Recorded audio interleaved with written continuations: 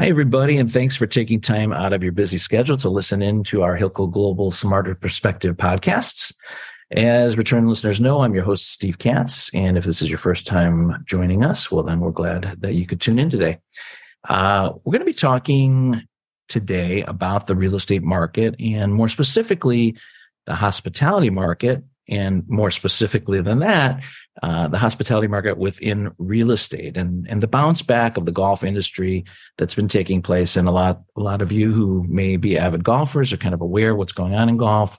Courses are a lot more crowded right now, and there's a lot of ramifications from the real estate side. So we're going to be talking about that. And with us for that discussion is Ryan Rafter from Hilco Real Estate's Golf Advisory, a team which focuses on assisting both golf course and resort owners to monetize their assets in a discrete manner that ensures maximum value. So Ryan, welcome to the podcast.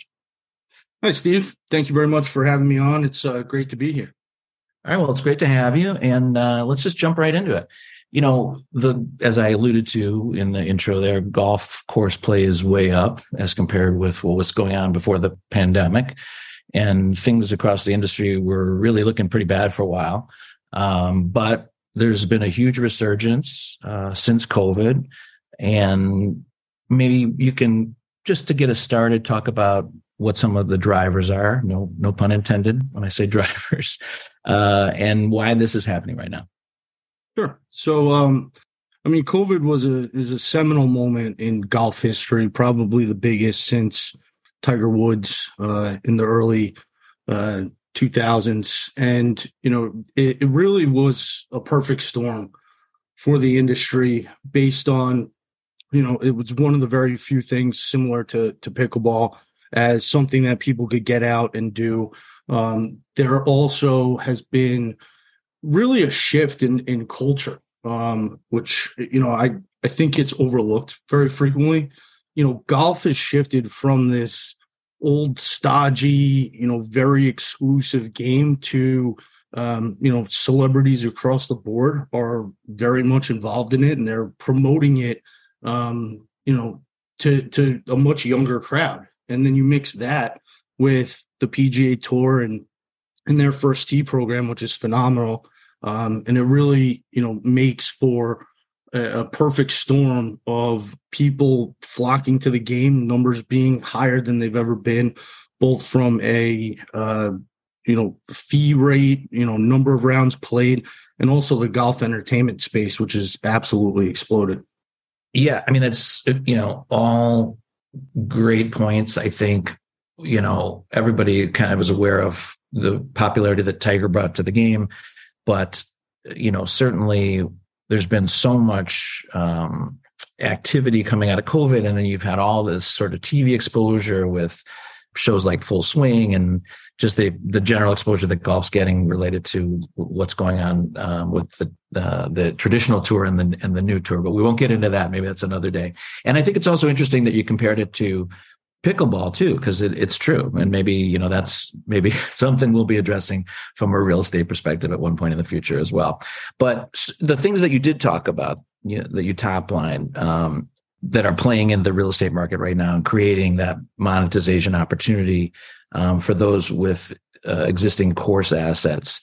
Can you talk a little bit more about that and, what's really happening there and what the opportunities are right now? Sure. So the focus really has been on the much more higher end assets in terms of the private side and the daily fee side, and then very heavily on destination and resorts. Those are the two areas that we're seeing a lot of change in. What I would call lower to mid-tier daily fee courses, they tend to be a little bit less in demand. And I think the driver for that is while they are getting the highest play that they've ever gotten, they're all increasing their daily fee rates. Their food and beverage numbers are exponentially higher. That is creating an expectation in owners' minds that the valuation of their asset should massively increase as well. And that in some cases is accurate. However, one of the things that we're running into on that side is the fact that there's very little room for additional growth because they have essentially reached the maximum peak of value. On the other side, going back to pickleball and all of these other entertainment opportunities that people have on, various resorts. We're working on a project right now where somebody wants to introduce a wave pool to a very, very high-end resort in the Naples market. Yeah. It's those things that are getting people active and having people stay for more time. They're also, you and I have talked about this a few times, is the ability to make golf courses, 6 holes, 12 holes, 18 holes, and allow for flexibility in terms of the amount of time that people are engaged in it, which also, if you look at Pinehurst as a great example, their second biggest revenue generating course is the Cradle, which is a 9-hole course. People play it barefoot. They bring cocktails out there. And that's really kind of where you're seeing the game go in terms of Sweetens Cove and a lot of these short courses that people are moving towards.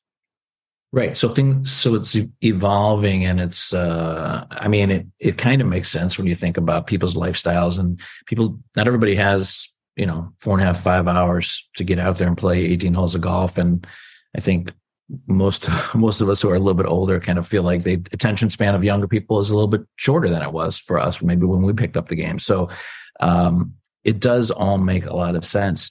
But what you're saying would suggest that, you got potentially these people on one side who are thinking their properties are worth a lot of money and it's a great time to sell. It would suggest that there are a lot of buyers out there who are ready to acquire those properties at the right valuation. So can you give us an idea of the acquisition activity that's taking place now and kind of what you've been seeing over the last year or so?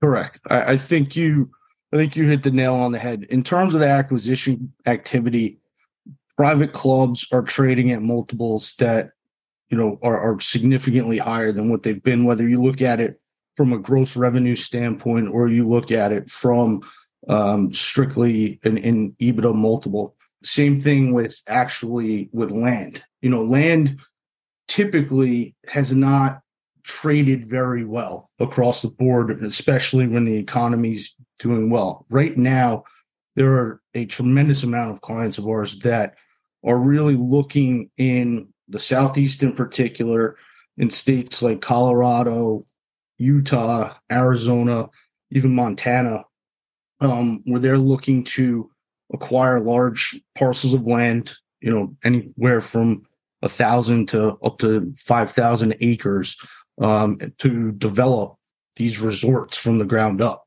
because they view it as you have an opportunity to create a destination unto itself, as opposed to trying to compete with the traditional real estate buyers on traditional assets that want to have, hospitality or multifamily projects as close to the central business districts as possible.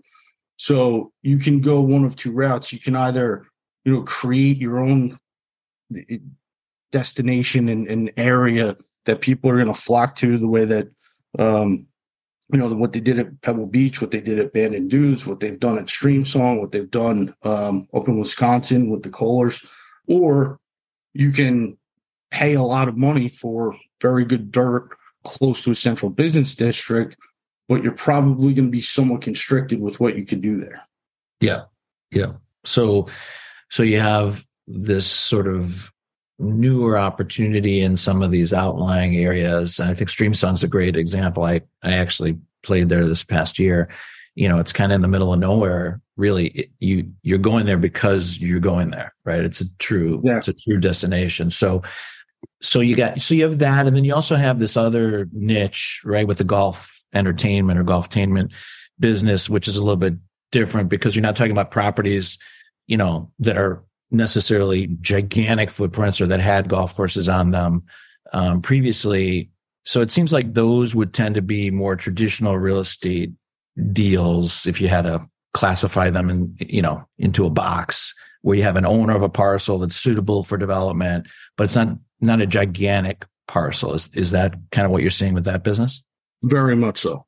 And it's very interesting to see the market of where the entertainment side is going, because there are groups that are trying to be, the holy grail for Top Golf is Vegas. That's where, and I think a lot of people, Top Golf's interesting because they have set the bar and the standard so high that people that are trying to come in behind them are trying to do the same things, but start, Top Golf didn't get to Vegas until later on in the process, where they're trying to get there very quickly, and the acquisition costs up front are just, in a lot of cases, will just price you out of it. Because if you're trying to go into Vegas or Miami or New York or LA, to your point, you're paying a premium for the real estate asset itself,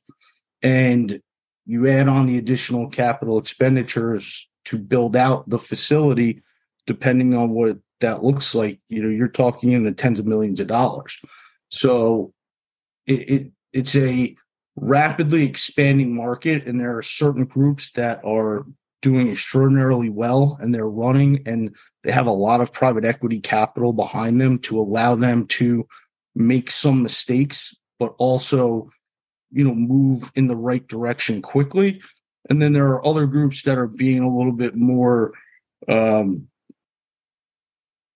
focused and deliberate with what they're doing. And I think in the next 2 to 3 years, it's going to be interesting which ones sink and which ones float.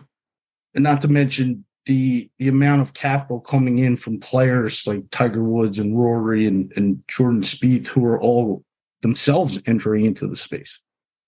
Yeah, big money, and it is interesting that the pros themselves are getting into it. I'm sure a lot of these private equity deals intentionally try to incorporate them because it lends credibility and interest in the property. And then we have these other situations where developers are trying to acquire existing courses that maybe are in financial difficulty. And I know that you talked about the opposite of that, the courses that were more higher end, achieving, very good revenue based on hospitality, et cetera. But there are a number of courses around the country, and I know a bunch of them are in Florida, where you had courses where maybe they were membership optional courses, or for whatever reason, they've fallen into a little bit of disrepair. They don't have the resources to bring them up to the next level. And those are becoming targets for redevelopment, either different types of housing or housing with a 9-hole, or you mentioned like the 6-hole course configurations. Is there a lot of that taking place? Are there a lot of properties like that are changing hands now? Yes, that's a great point, because it used to be, post Tiger boom, everything would go. It went golf right to multifamily, like that. That was the play. There's several courses up by me on Long Island after this boom, this revolution, where the demand didn't support the supply at that point. Owners now they're number one. There's a consolidation that's happening, so owners are being very smart in terms of where they're identifying where does that demand still exist, even though the demand from a high level across the country has elevated and continued to grow. Here, there are certain areas, certain pockets, to your point, Florida and the Southeast being one of probably the biggest driver, where the courses are transitioning, but they're getting a lot more creative in their use for it. So it could be shorten the course up, add golf entertainment, add pickleball, add, all of these other options where it's a entertainment venue that's being similar to retail, as opposed to, okay, we're going to close down this golf course and, use, build 90 lot single family homes and sell those out. Now, that is occurring in some instances, depending on the market, but I don't see it happening at the rate that it did in the mid to late 2000s. Yeah, very interesting. I would have thought that would be the case because over the years you have seen some of these courses simply be redeveloped as, I don't want to say necessarily tract housing, but more, strictly housing oriented developments. But now, at least the ones that I've seen in recent, in the past year or so that are going up, do have all of these different amenities and options, and they're just very interesting sorts of configurations. So, I'll tell you what, I could talk about this stuff forever because I love golf, and I think it's very interesting. And I learned something today. I'm sure there's a lot more to dig into. And I'm positive that some of our listeners are going to have some follow-up questions. So for those who may want to talk to you more about this, how can they get in touch? Steve, thank you very much for giving me the opportunity to speak with you and your audience. I'm happy to connect with anyone who has questions or has a property they'd like to talk about, given some of the topics that we've touched on here. Please feel free to email me at rrafter, RRAFTER, at hilcoglobal.com, or give me a call on my cell at 631-514-9963. Again, 631-514-9963. Or you can reach me on LinkedIn at Ryan J. Rafter at Hilco Global. All right, Ryan, perfect. And listeners, as always, we hope that this Smarter Perspective podcast provided you with at least one key takeaway that you can put to good use in your business or share with a colleague or client to help make them that much more successful moving forward. And remember, you can check out more great podcasts and articles featuring timely insights from Hilco experts like Ryan at hilcoglobal.com/smarter-perspectives. Until next time, hit them straight. For Hilco Global, I'm Steve Katz.